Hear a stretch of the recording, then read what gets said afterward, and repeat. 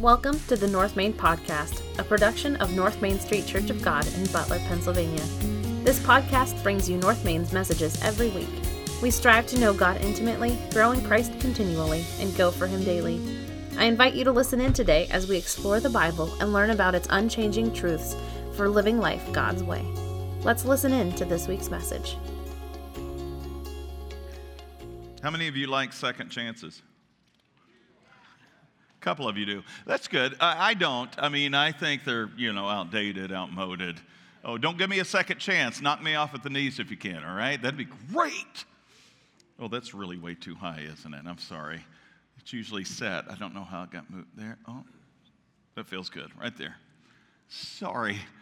This will be cut out of the edited version online. So, all right. Second chances. If you had life to do over again, those of you who are older, maybe my age and older, if you could start and do over again, what would you do? What would it look like? What would you do differently? What would you do the same? Is there anything you would change? Oh my. Did you say you'd marry differently? I'm just kidding. I want you to know how much I love you, and I offended you last week, and I'm just teasing. I have to try harder. All right, no. I just heard a laugh. I had to play into it. All right. Erma Bombeck. How many of you are familiar with the name of Erma Bombeck? Some of you younger ones probably aren't aware of Erma Bombeck. She wrote some books, and she wrote articles and columns in newspapers.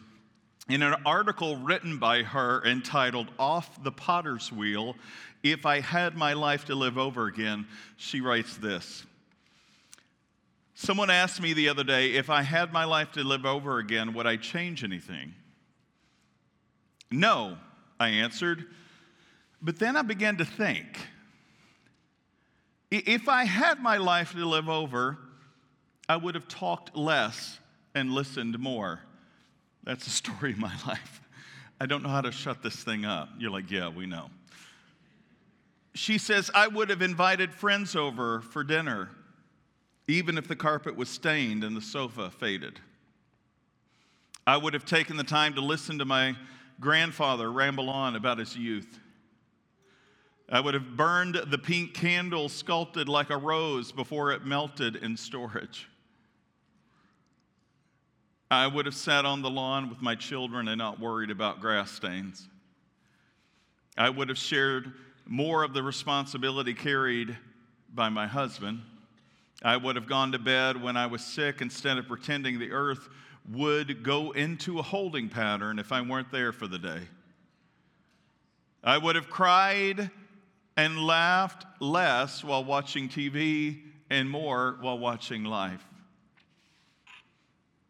I would never have bought anything just because it was practical, wouldn't show soil, or was guaranteed to last for a lifetime. You just can't pass up this deal. You got to have it. How many of those things sit in your garage, in your attic, or in storage somewhere? Instead of wishing away 9 months of pregnancy, I would have cherished every moment and realized that the wonderment growing inside of me was my only chance in life to assist God in a miracle. I would have eaten popcorn in the good living room and worried less about the dirt when someone wanted to light a fire in the fireplace. When my child kissed me impetuously, I would have never said, later, now go get washed up for dinner. There would have been more I love yous, more I'm sorries, but mostly, given another shot at life, I would seize every minute, look at it and really see it, live it, and never give it back. If you were given 24 hours to live, how would you live the next 24 hours? Would you live it differently than you're currently living life? Or would you do the same exact routines you do every day?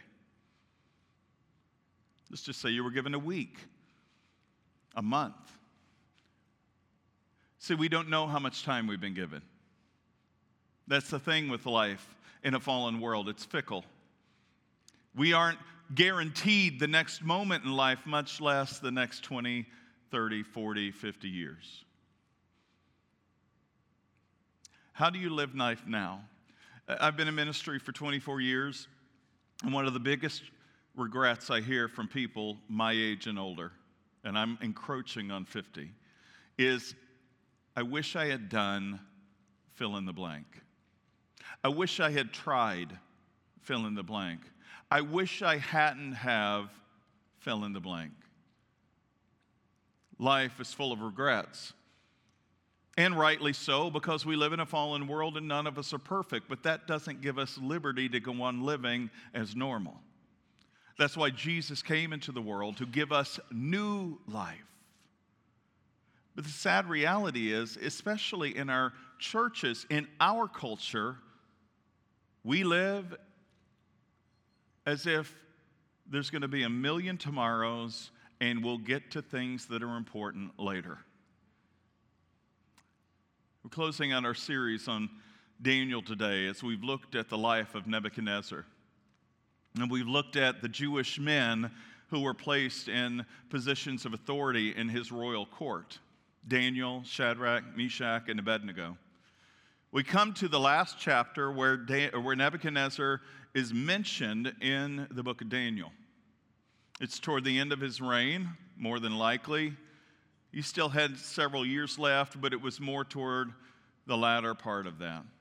And Daniel, being the dream interpreter, was called upon again by Nebuchadnezzar, who had another dream. This dream, however, would not only frighten Nebuchadnezzar, it would confound it and confuse him. Again, it was a dream with a ton of symbolism in it. There's a dream of a tree, a huge and mighty tree, the biggest tree you've ever seen. It grew so tall it crested the skies. It was wide and expansive, and animals and creatures of all different types lived in its branches. But in that dream, Nebuchadnezzar saw it get cut down at the lowest point and was left a stump, but yet it was chained together as a stump.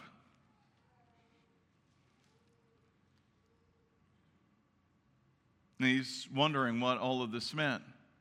But he said after a while in the dream, the stump began to grow forth new life. What did all this mean? So who's he going to go to? Of course, he goes to Daniel. And Daniel is stunned, silent. He doesn't know what to say because he knows what the dream means, and yet he knows the one he's speaking to, it actually refers to him. But this time, he isn't the head of gold, the mightiest of all kings and rulers. Instead, he is the tree. And what happens to the tree in the dream? It gets cut down. Here's the story. Daniel 4, verse 19. Then the king said to him, Belteshazzar. Wait a minute, I thought it was Daniel. Well, actually, Daniel actually kept in his book, he wrote the book, he kept his Jewish name, Daniel. Shadrach, Meshach, and Abednego were also Babylonian names. They had Jewish names. You go all the way back to Daniel 1 and 2, you'll read their Jewish names. I'm not going to pronounce them for you here. You can do that on your own. But Daniel's Babylonian name was Belteshazzar. So the king said to him, Belteshazzar, Daniel, don't be alarmed by the dream and what it means. And he also went on to say, Daniel said, I wish the events foreshadowed in this dream would happen to your enemies, my lord, and not to you. The tree you saw was growing very tall and strong, reaching high into the heavens for all the world to see. It had fresh green leaves and was loaded with fruit for all to eat. Wild animals lived in its shade and birds nested in its branches. That tree, your majesty, is you. For you have grown strong and great. Your greatness reaches up to heaven, and your rule to the ends of the earth, the known world of their day. And then you saw a messenger, a holy one, coming down from heaven and saying, "Cut down the tree and destroy it, but leave the stump and its roots in the ground, bound with a band of iron and bronze and surrounded by tender grass. Let him be drenched with the dew of heaven. Let him live with the animals of the field for 7 periods of time." This is what that dream means, Your Majesty, and what the Most High has declared will happen to my Lord the King. You will be driven from human society, and you will live in the fields of the wild animals. You will eat grass like a cow, and you will be drenched with the dew of heaven. 7 periods of time will pass while you live this way until you learn that the Most High rules over the kingdoms of the world and gives them to anyone he chooses. But the stump and the roots of the tree were left in the ground. This means that you will receive your kingdom back again when you have learned that heaven rules. King Nebuchadnezzar, please accept my advice. Stop sinning and do what is right. Break from your wicked past. Be merciful to the poor. Perhaps then you will continue to prosper. Daniel's given another interpretation of the dream. The dream is for Nebuchadnezzar, and the dream is about Nebuchadnezzar's downfall. And his downfall is a direct result of his sinful nature. Because you see, Nebuchadnezzar, even though he had been humbled by God several other times prior to this that we can read about in the book of Daniel, had not learned a lesson yet. He hadn't learned a lesson. The first dream we were given is this statue made of multiple different types of metal. And the bottom part, the feet, were made of clay and iron. And then there was a rock cut from a mountain, but not by human hands, that comes and strikes the statue. And it goes into dust, all of it. And the winds come and blow it away. But this rock becomes a mighty mountain that actually takes over the whole earth. And that rock is representative of a king whose kingdom will never end. It will be a kingdom of peace. We talked about that. Nebuchadnezzar put that in the back of his mind, I'm sure. I'm the greatest. I'm guessing that's what he heard. You, your king, are the head of gold. You are the greatest and most powerful. The ones that come after you will be lesser and less. Even though they might take over more territory and lands, you, my king, are the greatest in this statue. What would you hear if somebody came to you, gave you that story? What would stick out most to you in the story? I'm the greatest. I am the best. The ones that come after me, they're going to be destroyed, but I'm good. I don't know if that's what he was thinking, but I know sinful human nature is that we are selective in our hearing. Trust me, I know, because when I preach, some of you only hear certain things, and then you misconstrue what you think you hear. Just saying. 20-some years of ministry, I'm like, did you hear Brandon said? And I'm like, I didn't. Okay, let's look at the context, shall we? But see, we do this with Scripture, we do it with God's Word, we do it with all different types of things. We only hear what we want to hear, or we're only selective in our hearing. And I think what happened with Nebuchadnezzar is that he didn't learn from these dreams that God was giving him, that Daniel was interpreting for him, that God is the main ruler of all heaven and earth. Oh, I'm the greatest. I don't think he took into consideration the main point of that story or that dream was the rock cut from the mountain that would dash all kings and kingdoms the world has ever known. And that it is God who allows people of authority to be in power, nations to rise and to fall. That's a different subject for a different time, because I know some of you are saying, wait a minute, because there have been some really corrupt leaders the world has known. We'll talk about that some other time. Put your brakes on. The second one we talked about was Shadrach, Meshach, and Abednego. Do you remember? There was another statue. So Nebuchadnezzar takes this statue imagery and he's like, well, I'm going to build the golden statue. I was the head of gold. I'm just speculating on this. We aren't told that. But think about, he was the head of gold in the first dream, and now he's building a statue that's 90 feet tall out of pure gold as a symbol of his greatness. Not the greatness that God has allowed him to have, but it's a symbol of his greatness. We don't know what image that statue was in. It could have been actually his image. We aren't told that.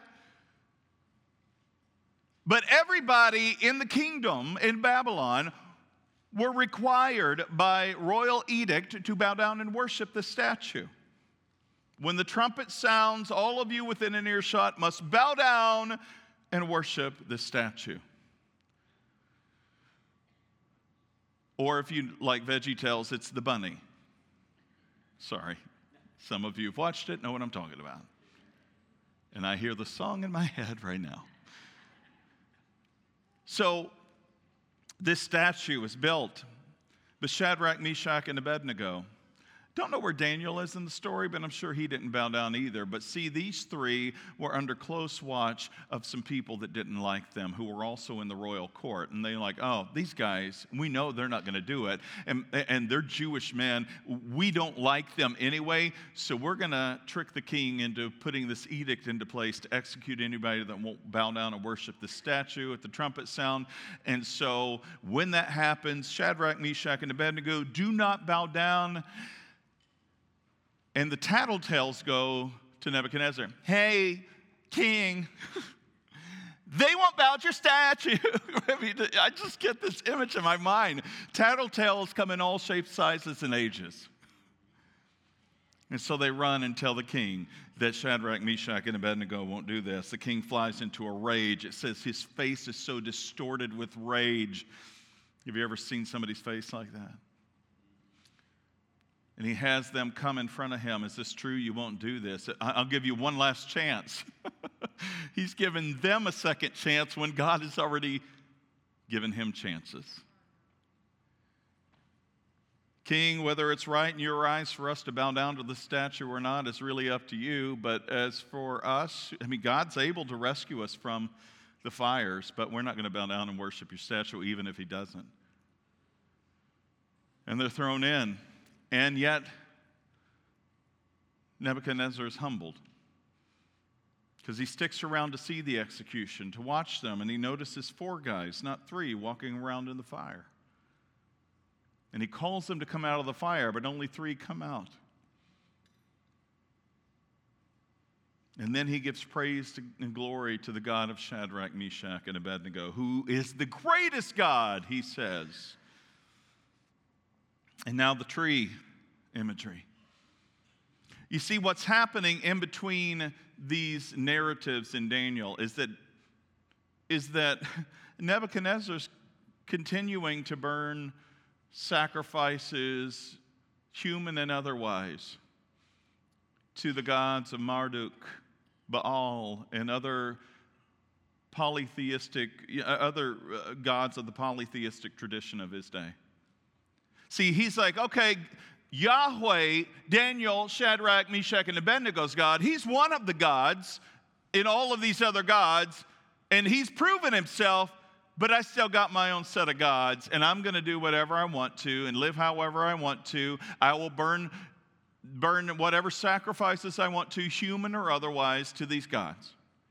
I will oppress the poor. Look, I've earned my place in history and also in God's history, obviously, because Shadrach, Meshach, Abednego, and all of them have shown me that their God is still also a God, and he's not struck me down yet. So I guess I'm still pretty good in his sight. So I'm going to continue to do what I do.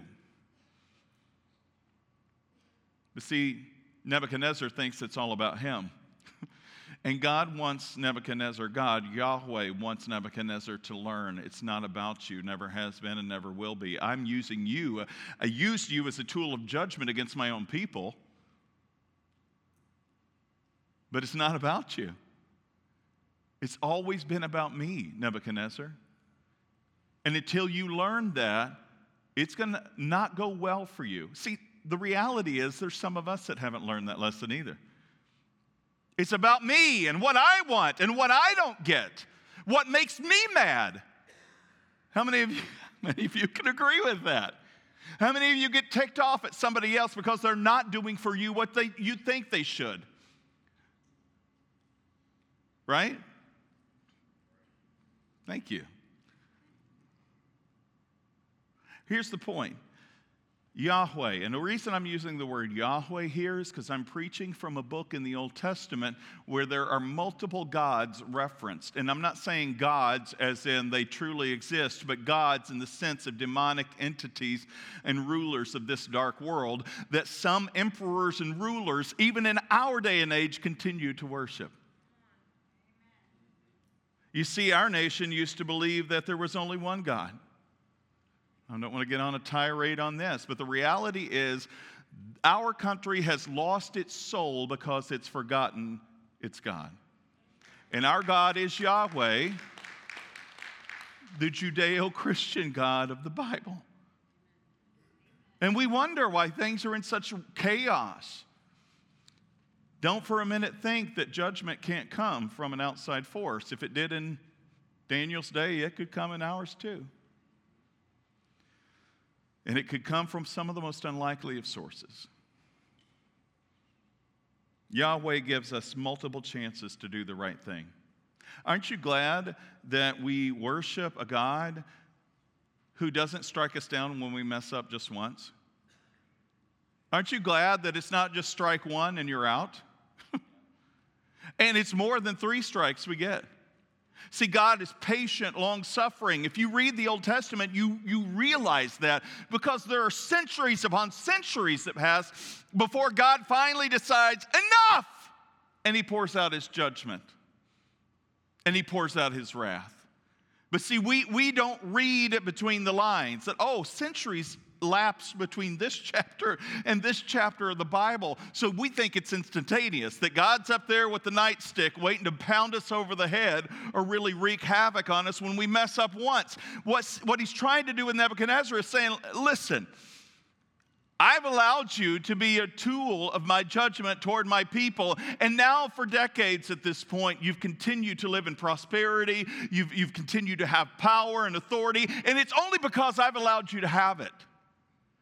And the reality is, I want you to worship me alone. I want you to know that your power, your authority, and everything you are is because of me. I'm the one who knit you together, Nebuchadnezzar, in your mother's womb. You are fearfully and wonderfully made, but you are stubborn. And you need to know that I am God and that I love you, but sometimes it's going to take me getting through to you in a way that only you can hear and understand. I'm going to have to cut you down because there's no other warning that you'll listen to. So the first thing we want to talk about really quickly is true greatness only comes from God. Have you ever felt confident in who you are? And you should. Let me be careful how I state this. Self-esteem I don't like. And the reason I don't like self-esteem is because it's a secular tool that came up around the 60s and 70s. And it was all about the self. Do you see what the culture does? The secular culture likes to make the focus onto who? Self. And it's subtle. We would never go around telling everybody you're horrible and you're messed up, even though sometimes we have, I'm sure.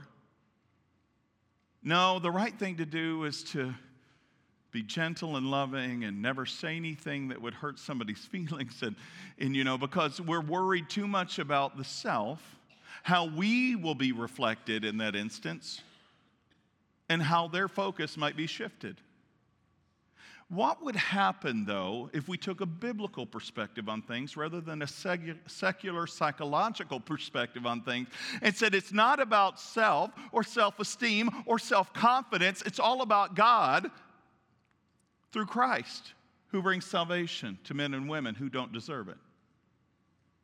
You see, the best place to start would feeling a sense of confidence to enter the throne room of grace is through Christ. Because it's all about him and never about us. What would happen in our churches and in our culture if our churches truly lived not the pop psychology way, but the biblical way? What if we truly realized that when we are great, it's only because he is greater?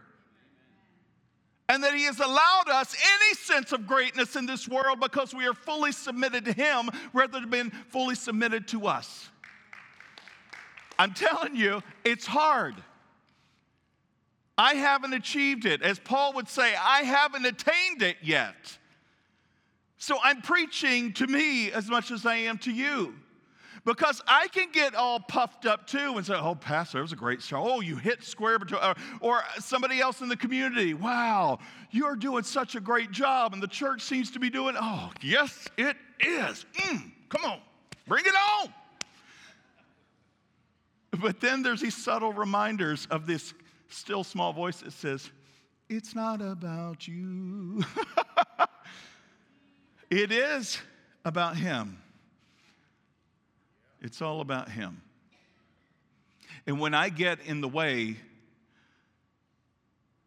by taking the glory that people are giving, instead of reflecting it back to God, I miss the mark. I take the greatness that only God truly deserves because it's him who's allowed me to be in a place to get any kind of encouragement or accolades. When I start to get puffed up or encouraged in a way that is unhealthy, I'm not saying you shouldn't encourage people. Please don't mishear me. Encourage others and be encouraged. But don't take the encouragement to the place in your own mind to say, yeah, I am. Yeah, baby. I am that good. Because that's where our minds in a sinful way tends to go. Yeah, I'm good. God must be blessing me. Look at all I'm getting. Right? And we start to equate our blessings with this prosperity theology nonsense that is not from God but from the enemy. Because if you're doing well, then obviously you're doing something right in God's blessing. Everything I read in the Gospels is about you're going to be persecuted. You follow me, you're going to be hated. I'm not saying God doesn't bless you and doesn't give you gifts and prosperity. I'm not saying that at all. There are times we read in the scripture that he does. But to say that if I'm doing right, then I'm being blessed monetarily and otherwise is a false teaching that the scripture does not promote. Jesus says, you're going to be hated when you follow me. If you truly are surrendered to me, living your life for me, and making disciples for me, people are not going to like that. The world is going to hate it because that means they're losing. You're gaining ground, they're losing it. And when that happens, this territorial thing happens in the spiritual realm. And the enemy will use whatever tactics he needs to in the spiritual realm to knock us down. It's called persecution, and it comes in many forms and in many ways. True greatness only comes from God.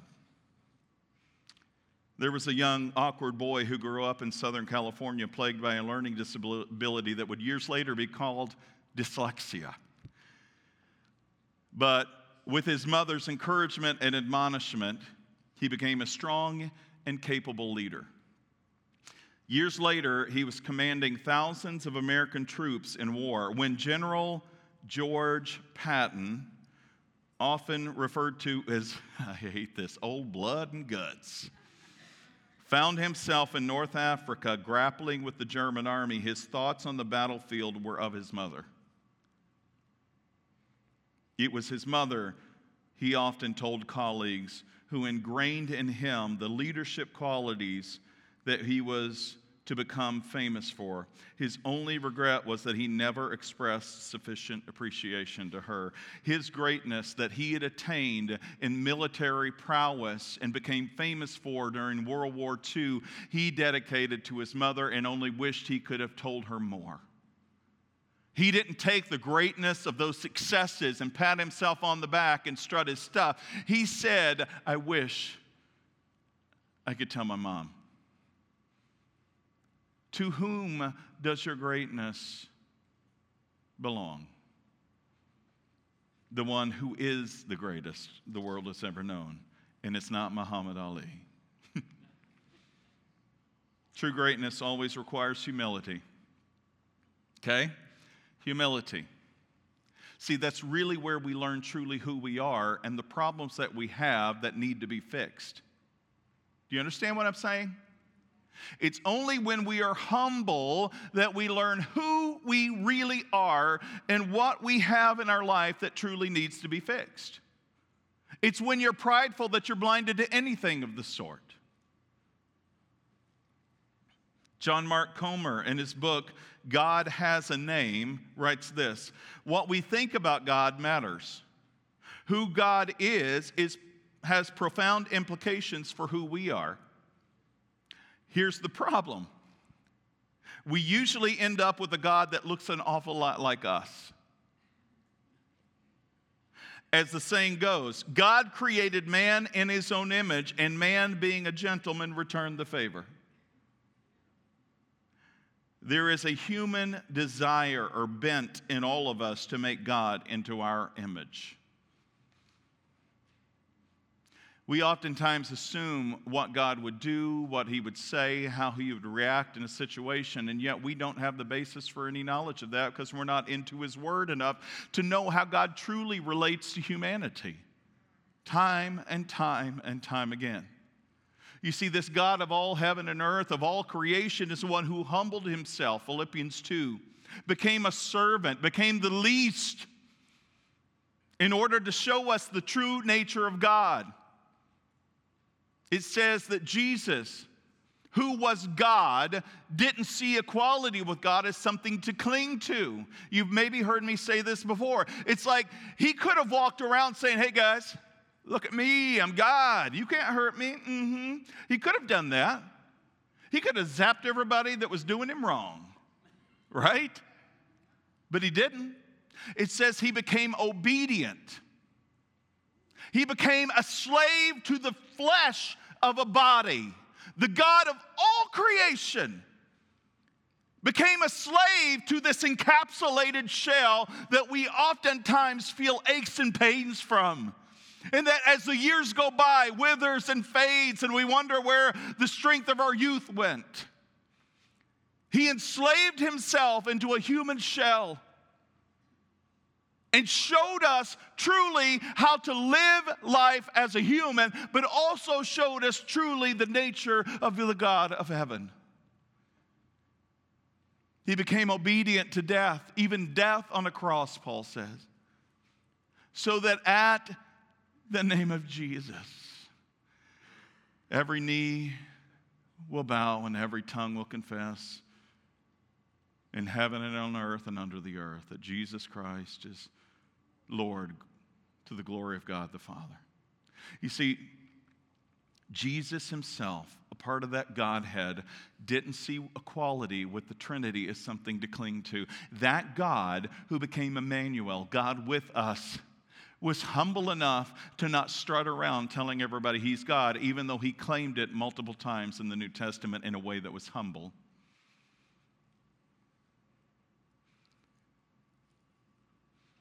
He didn't raise a fist toward anybody. Oh, you're saying, Brandon, he threw over money tables and drove out the merchants and money changers in the temple courts with a whip.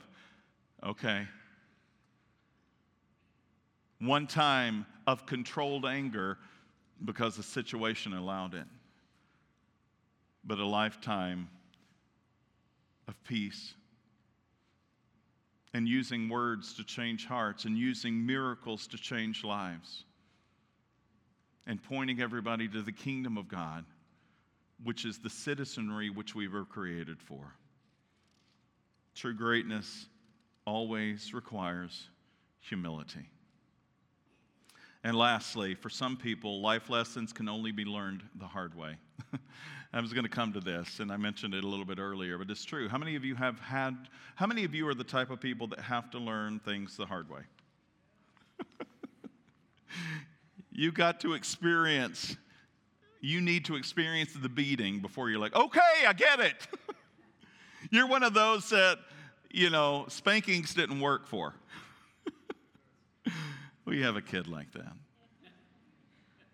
Some of them you give a mean look to, and then, and others you're like, come on. Oh yeah, bring it on, mama. Or dada. Some of us are the bring it on type with regard to God. And we throw caution to the wind, and we give in to every whip and whim and temptation because we believe that we're above all of that stuff.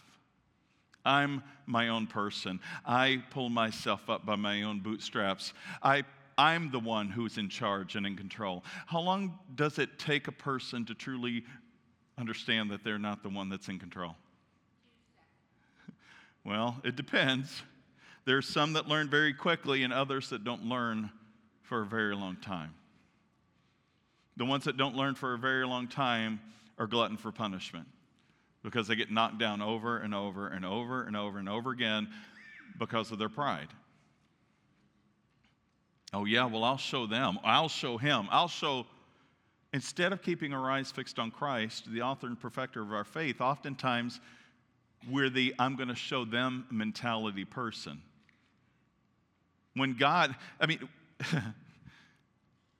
sometimes we might find ourselves fighting against God rather than against men, and that is an unwinnable fight. Do you understand me? Hello? Are you there? Okay. Sometimes we find ourselves fighting against God rather than against man or other situations. And those with the gift of discernment who have humbled themselves enough to know who God is and what his voice sounds like realize when they're fighting against God and when they're fighting against men. And when you fight against men, you still lose. Because we weren't created to fight against each other, but rather powers, principalities, rulers of this dark world. And that battle is not fought with the weapons of the world, but the weapons of the kingdom of God, the armor of God, as in Ephesians 6.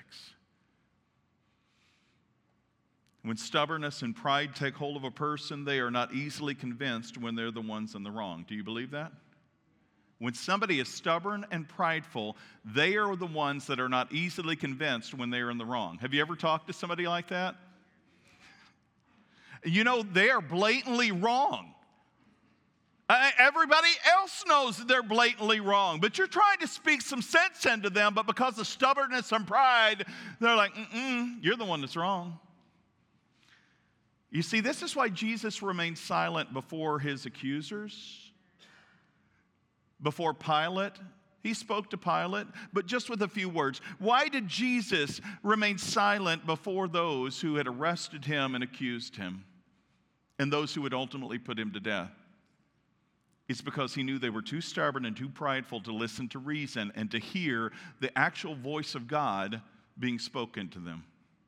Be careful you're not fighting against God. Be careful that you might have to learn the hard way what real truth is. Nebuchadnezzar had assumed his great success was not only a result of his might and prowess, but also his pagan gods' blessing upon him. It's amazing how much sin and how much selfishness a person can justify when things are going in their favor.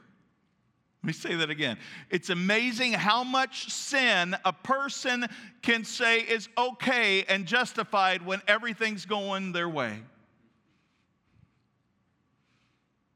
But let there be no mistaking, everyone, even kings and queens of vast empires, will stand and account for what they've been entrusted by Yahweh. Did they lord over and abuse those under their leadership and power, or did they benevolently work to help those downcast and burdened by life and circumstances outside of their control get to their feet and focus on the King of Kings.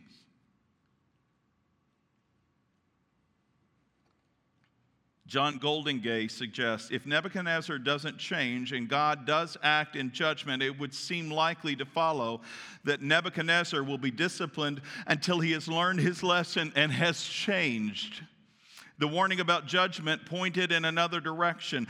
God had announced that it would be terrible and long-lasting, but not fatal or permanent. Do you hear that? He's telling Nebuchadnezzar through the dream, it's going to be pretty rough. You're going to eat grass like a cow. I'm sorry, the image of that just tickles me. I don't want to be the grass eater, but that's what he's telling me. Listen, it's going to be bad, and it's going to be for 7 periods of time. We don't really know what that is. Some people say 7 years. We don't know what 7 periods of time is. It could have been 7 full moons. Who knows? Scholars debate this. For whatever reason, that 7 periods of time is a complete cycle of something. 7 meaning complete in the Old Testament. So for a complete amount of time and a longer amount of time, you're going to be eating grass like cows and living outside. And everything you have will be stripped from you. But you're not going to die. Goldingay continues, while punishment sometimes changes people, the Bible assumes that mercy and grace do a better job. Nebuchadnezzar is restored because God decides that enough is enough. He's put under judgment until he learns to acknowledge Yahweh. But it's the fact that Yahweh brings the judgment to an end that leads to his making that acknowledgement. God doesn't punish people willy-nilly. I don't want you to get the picture of God that he's up there, I'm going to strike you down, I'm going to make you do this, and I'm going to make you do that, and he's up there with his arms crossed and his stance like this, just looking to strike you dead or to punish you to the point of saying, mercy, mercy, mercy.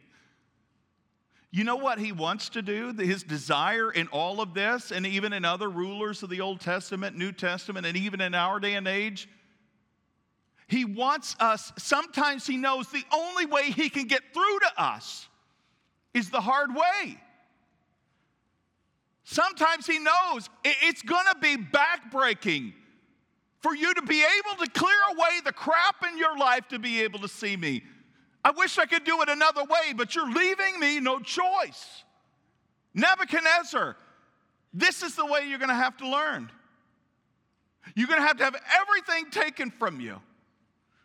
You're going to have to be humble to the point where you are away from the rest of society and eating grass with the rest of the animals before you'll wake up to the reality of who I am. And I don't want to hurt you. I want you to see me for who I really am. Somebody who loves you. And before it's too late, I want to give you a chance before you die to receive me and to believe in me alone. And here's the rest of the story. Verse 28. But all these things did happen to Nebuchadnezzar. 12 months later, he was talking and walking on the flat roof of the royal palace of Babylon. As he looked across the whole city of Babylon, he said, look at this great city of Babylon. By my own power, I have built this beautiful city as my royal display my majestic splendor. Do you catch what he's saying there? Has he learned anything yet? This is 12 months later. The freshness of the dream has now slipped past him. He has forgotten what he had once known as interpreted through Daniel, what the dream was about. And while these words were still in his mouth, a voice called down from heaven, "O King Nebuchadnezzar, this message is for you. You are no longer ruler of this kingdom. You will be driven from human society. You will live in the fields with the wild animals, and you will eat grass like a cow. 7 periods of time will pass while you live this way until you learn that the Most High rules over the kingdoms of the world and gives them to anyone he chooses. That same hour, that judgment was fulfilled. And Nebuchadnezzar was driven from human society. He ate grass like a cow, and he was drenched with the dew of heaven. That's basically saying he lived outside. You know how the morning dew rests on the grass and on your car when you wake up in the morning? He wasn't in any shelter. He was out in the wide open. He ate grass like a cow, and he was drenched with the dew of heaven, and he lived this way until his hair was as long as eagle's feathers, and his nails were like bird's claws. Ugh, get that picture. After this time had passed, listen to what he says. I, Nebuchadnezzar, looked up to heaven. After the 7 periods of time had passed, it's like he came to his senses. We are never told he was driven insane, that he lost his mind.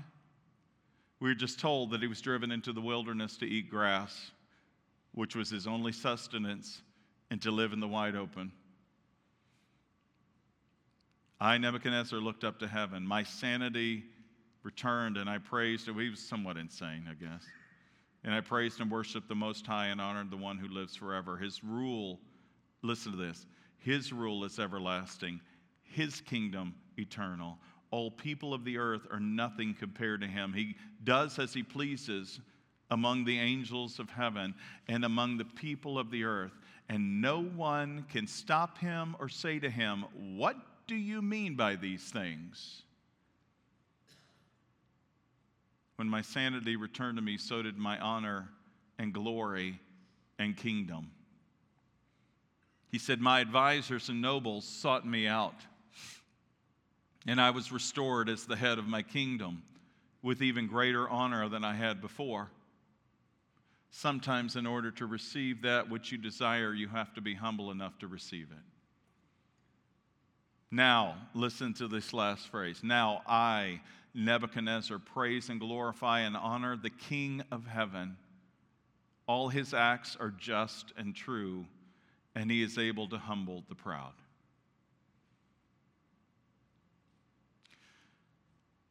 As a close, let me ask you this. How many chances do you need to do the right thing?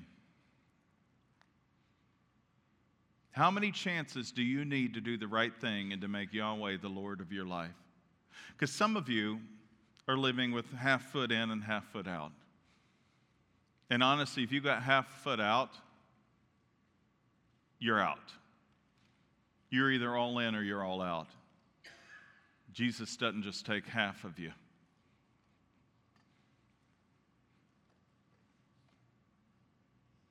Is God truly your King through Jesus Christ? Is he the King of kings and the Lord of lords of your life? Again, I'm going to ask you, if you had 24 hours to live, would you live it for you or would you live it for him?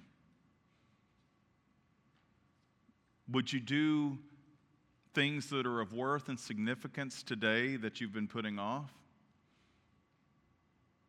If you'd been given a limited time? As our worship team comes forward to close us out today,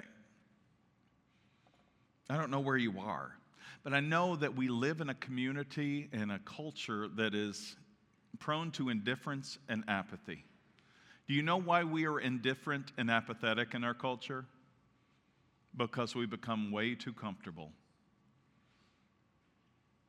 I think what COVID did for us in shutting things down and making things go awry and then adding all of this other crap to it, which makes inflation go up and all that. I'm not talking politics here, but some of us have slightly become uncomfortable. Haven't we? We don't like the prices of things. But see, compared to the rest of the world, we're still pretty good. Are we like Nebuchadnezzar, ones that have to be humbled to have everything stripped from us? I think God's given us a few little warnings here and there. He's like, you need to get off your high horse. Church, You need to realize that I am who I say I am, and the only authority, power, or glory that you have is from me. As a nation, the only power or authority your nation has is what I've allowed it to have for these some 250 years. Then what are you going to do with what I've given you? Because you think it maybe is because of your might, your power, your authority that you've achieved anything. It's this idea that we are our own self-made people, and to some extent that might be partially true, but the reality is there is a God who is ruler over everything. And there is a God to whom we will stand in front of someday and to give account for the life that we have. Bless you.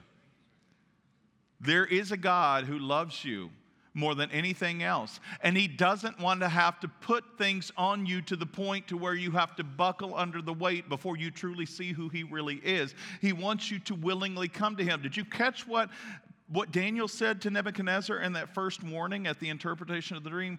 King, please stop sinning. Do the right things. Maybe you will continue to prosper. See, the reality is there's a possibility that before punishment comes, there could be a chance to do something different so you can avoid punishment. It's like you that have children, all right? And we've done this with the kids. Our kids are getting quite a bit too old to punish at this point, other than saying, you stop it. But here's the thing. If I tell my kids, I'm going to punish you if you do that, I know the punishment for them is imminent, and they know it's imminent if I tell them it's going to happen if they do that thing. But if they don't do that thing, guess what happens? There's no punishment.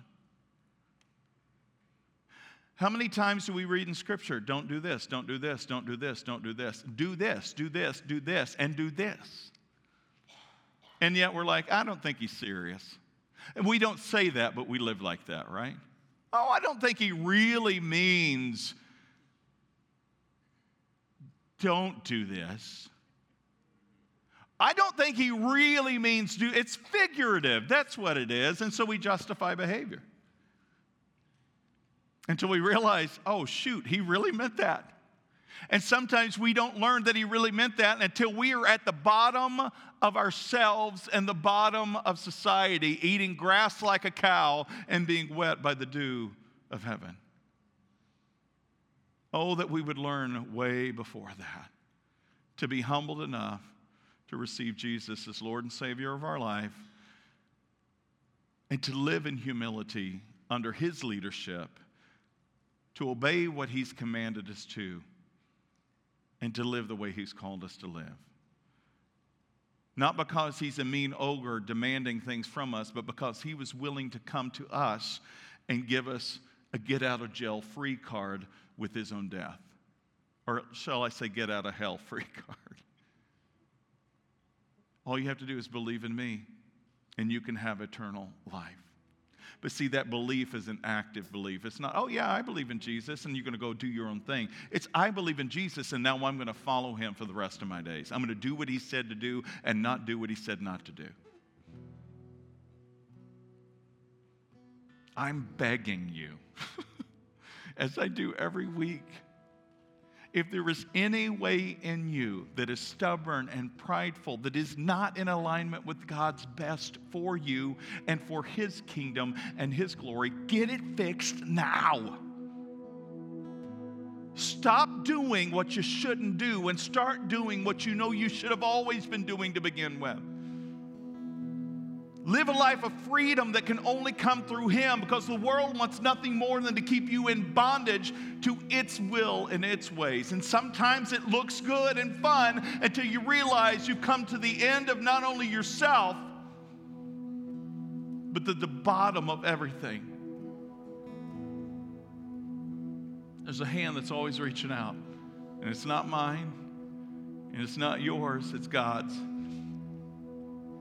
Jesus says, come to me, all you who are weary and heavy burdened, and I will give you rest. Take my yoke upon you. Learn from me, for I am meek and humble at heart, and you will find rest for your souls. For my yoke is easy and my burden, the one that I give you, it's light. Stop fighting against me. Let me fight with you and for you. Surrender your life to me. I will make you clean and new. Our prayer team's going to come forward and to pray with you. They'll be on my right, your left. If you want to pray alone, come to my left, your right. But please don't leave. Don't leave your living rooms, your cars. Pull over if you need to. And pray, Lord, have your own way. Give me all of you and surrender for all of me. Father, we love you. And we do trust you. I know sometimes it's hard. I mean, we wrestle with doubts way too often. And as you asked your own disciples, why do you doubt? I'm sure you ask us today, why do you doubt? Why do you keep living and doing the same things over and over again, expecting a different result, when I've showed you the way? I've showed you truth, and I've given you life. Father, forgive us where we fought against you.